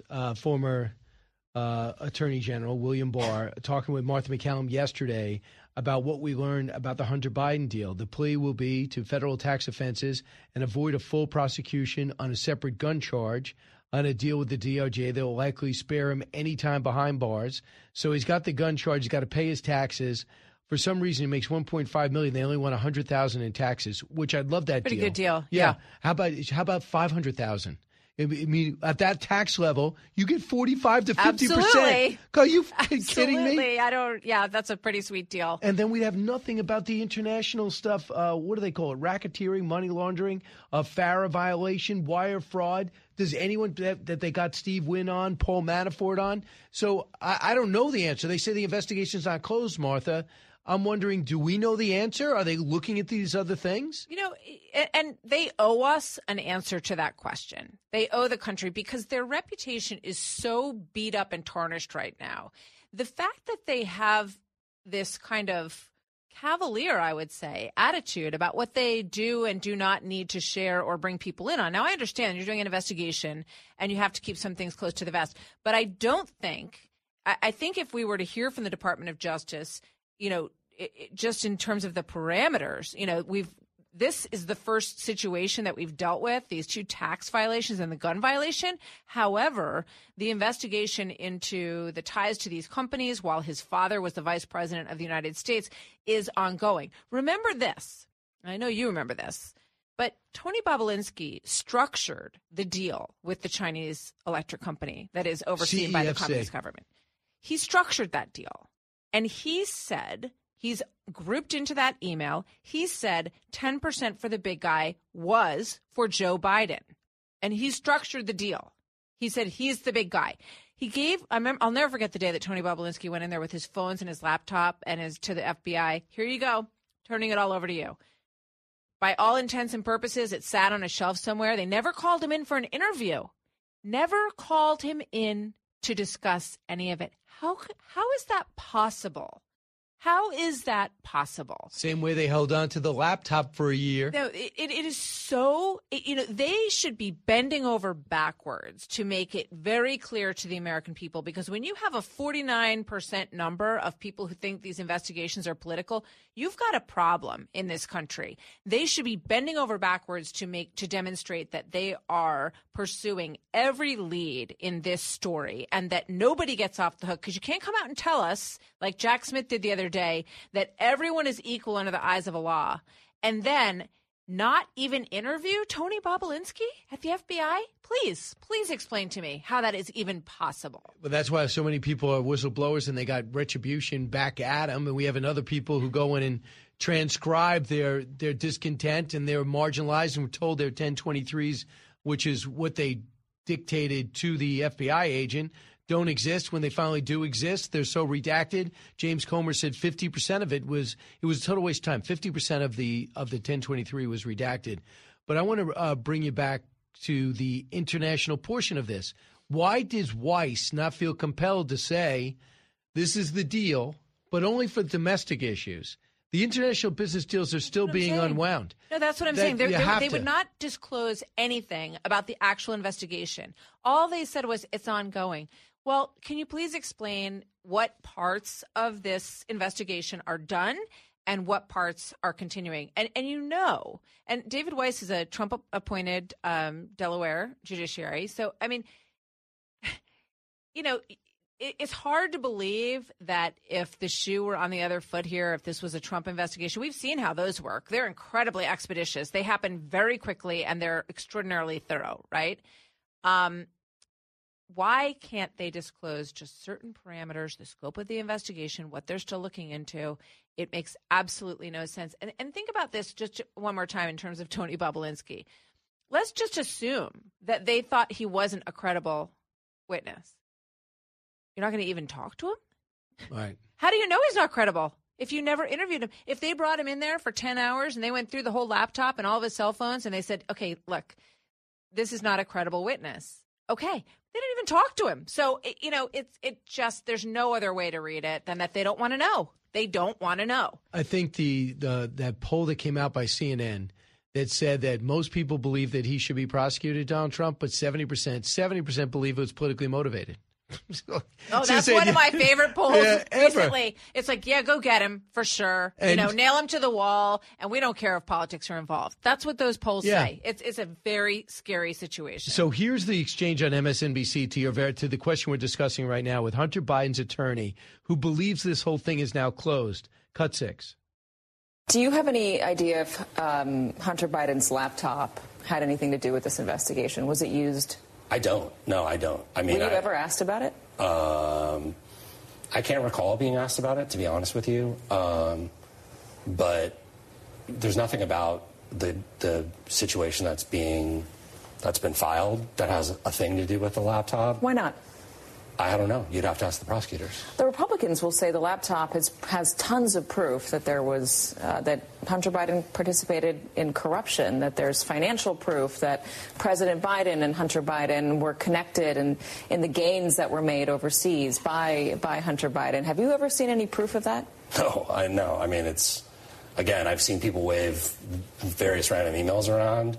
I've never seen it.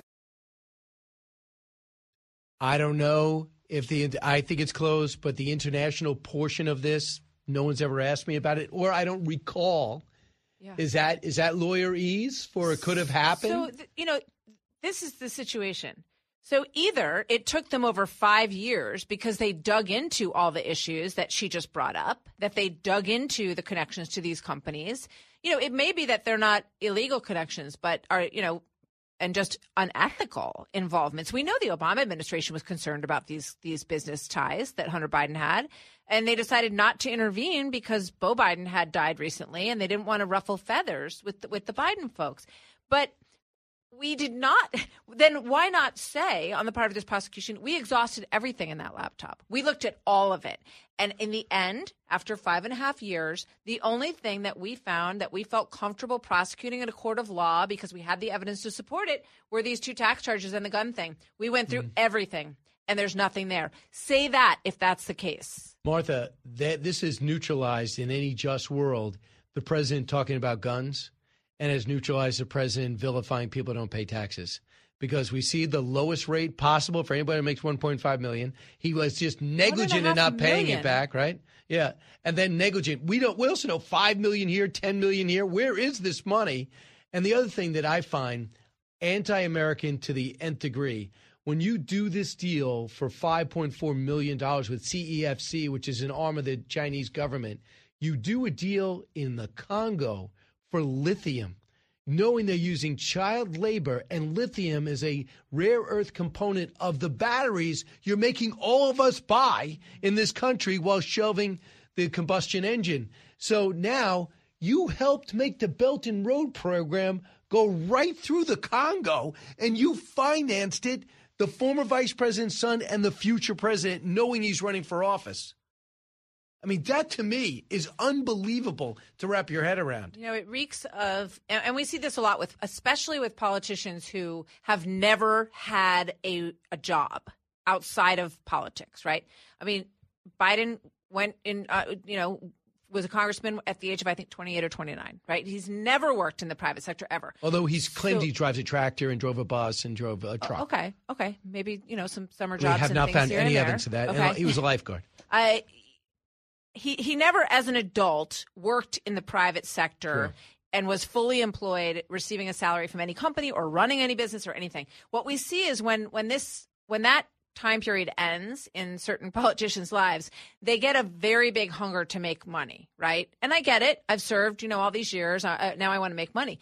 But the places that they chose to make that money are exactly what you just mentioned, right? Let's get it from China. Let's get it from lithium mining, which, as you rightly point out, is what I mean. If you care about human rights, you better look into what's going on with how they are getting children. 60 Minutes cover this. Absolutely. To go in there and mine what it takes to put together your smartphone, and you better think about it in terms of whether or not you're going to get involved in any business opportunity there. So it's appalling to overlook this and to not at least tell us, please just tell me that you exhausted every single part of this story and this investigation. And then you determine that there was absolutely, look, although it might look bad, there's nothing illegal here. Tell me that. So congratulations to the surprise of no one. You and Brett are going to be co-anchoring this debate coming up August 24th? August 23rd. August 20th. I'm going to go to the 24th, if you don't mind. 23rd. Last night. In Milwaukee. In Milwaukee. And who picked that city? Well, we didn't pick the city. The RNC picked the city. It's also where the Republican National Convention is going to be held. So there's a lot of focus on Wisconsin on the Republican side of the fence. It would be great to have other opportunities to do Democrat debates as well, which we would love to do. You're going to have one big question to ask yourself and your family. Are you going to choose Milwaukee's best or Old Milwaukee when it comes to a round belly beer? Right? I mean, you don't have to answer now. Okay, I'll think about that. But here's Donald Trump being asked a question by your own Brett Baer about whether he's going to debate or not. Cut 24. I like to debate. I mean, I probably am here because of debates. I don't mind it at all. But when you're 40 points up and you're running against, and even one came out today that you saw 51 points up, why would I let Ada Hutchinson, I call him Ada because, his name's Asa, but I call him Ada for whatever reason. I think he's ineffective. But why would I let him, Chris Christie, who's got nothing going except I could be tougher than Trump. He's not tougher than anybody's slub. But why would I let these people take shots at me? In other words, hey, Ronald Reagan had primaries. They all had primaries. I had one last time. And Biden, he's got somebody at 21%. I just saw a number, 21%, JFK Jr., who's a very nice person. Yeah, JFK Jr. JFK Jr. Yeah, make it Robert, yeah. Uh-oh, no, yeah. No, yeah. It would definitely be RFK Jr. So you'd be disappointed? Of course, we would love to see the former president on the stage. And I agree with the first thing that he said there. He likes to debate. And he also doesn't like to not be in the conversation. There's going to be a ton of coverage. There's going to be a lot of people taking shots at him on that stage, I would imagine. And it's easier for them if he's not there. He was masterful the last time around at just minimizing and basically flicking like fleas, one by one, people out of that race. Yeah, the opposition research. He had it on everybody. Absolutely. So, I think he enjoys engaging. I think of him getting off of Marine One and, just wandering over to reporters and taking every single question thrown at him. I give him a lot of credit for sitting down for an hour with Brett. We have requests in as well. We'd like to sit down with him.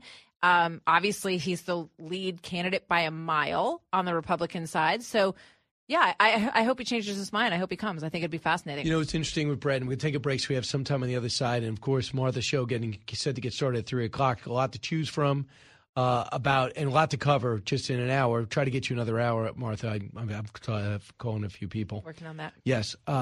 But for him to sit down with Brett for an hour plus, he easily could have got past the documents because the magistrate judge said on Jack Smith's request to not talk about the contents of the documents. And we've known politicians, I'd like to, I just can't right now, ongoing investigation. Or, I got the awards from the judge. I'm at the point where my lawyers really don't want me to do that. But instead, every question, including spelling out his defense, that's Trump. Do you agree that he could have actually got away with really not talking that much about the documents? Absolutely. And Brett said he was prepared for his answer to be, no, I can't talk about that. But I think that this is exactly what you expect from the former president. He likes to defend himself. He wants to speak out and explain to the American people when he has this golden opportunity sitting down with Brett, his interpretation of what happened. And, whether or not it crossed the line with what he was told by Jack Smith, that's between them. But I think he always wants to defend himself. He, always punch back. That's the Trump way. And, I think he had an opportunity. You don't want to miss it. He didn't. Back in a moment with Martha McCall. Thanks for making the Brian Kilmeade Show the Talker's #3 most important talk show in America. 8, 7, 6. How much higher can we go? 3, 2. The sky's the limit. And lift off. With Brian Kilmeade.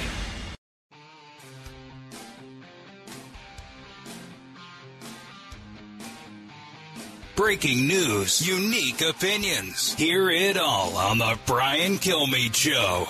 Jeff understands that the job of Attorney General is to serve and protect and that is exactly what he will do. Jeff Sessions was a disaster as Attorney General. We hope Bill Barr is going to be as good as we think, because Bill is he's a great gentleman. And by the way, when Bill Barr, who's, a coward, in his new role as chairman of the Joint Chiefs of Staff, General Milley will serve as my top military advisor. Milley, frankly, was incompetent. John Kelly will do a fantastic job. I know John Kelly. He was with me, didn't do a good job, had no temperament. I am confident that Jay has the wisdom and leadership to guide our economy. I was not a big fan of Powell. He was recommended by some people. I didn't like him. So funny. Just putting together how you start and how you finish. Martha McCallum here. Everyone has some turnover, but it's a lot. It's a lot of turnover. I thought that was an interesting moment in the interview as well, when Brett went through, all of the things that he said about these folks. Look, by every estimation, he's a tough guy to work for. And I think that the span of burnout happens a lot more quickly in that environment. And who's on your show today? So obviously we're following the latest in this submersive story. It's a terrifying. Heard some knocks last night. They heard some noises. They said they might be coming from the vessel. They might not.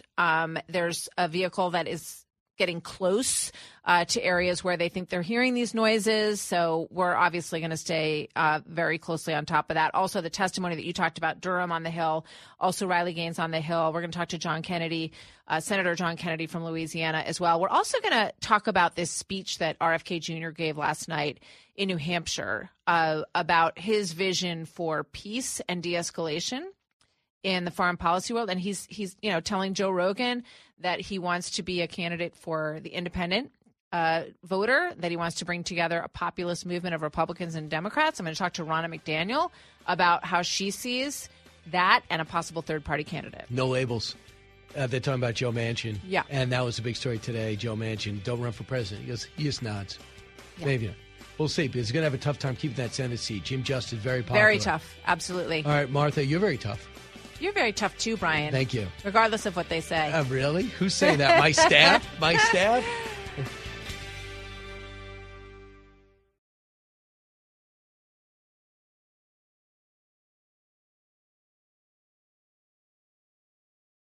This is Jimmy Fallon, inviting you to join me for Fox Across America, where we'll discuss every single one of the Democrats' dumb ideas. Just kidding. It's only a 3-hour show. Listen live at noon Eastern or get the podcast at foxacrossamerica.com.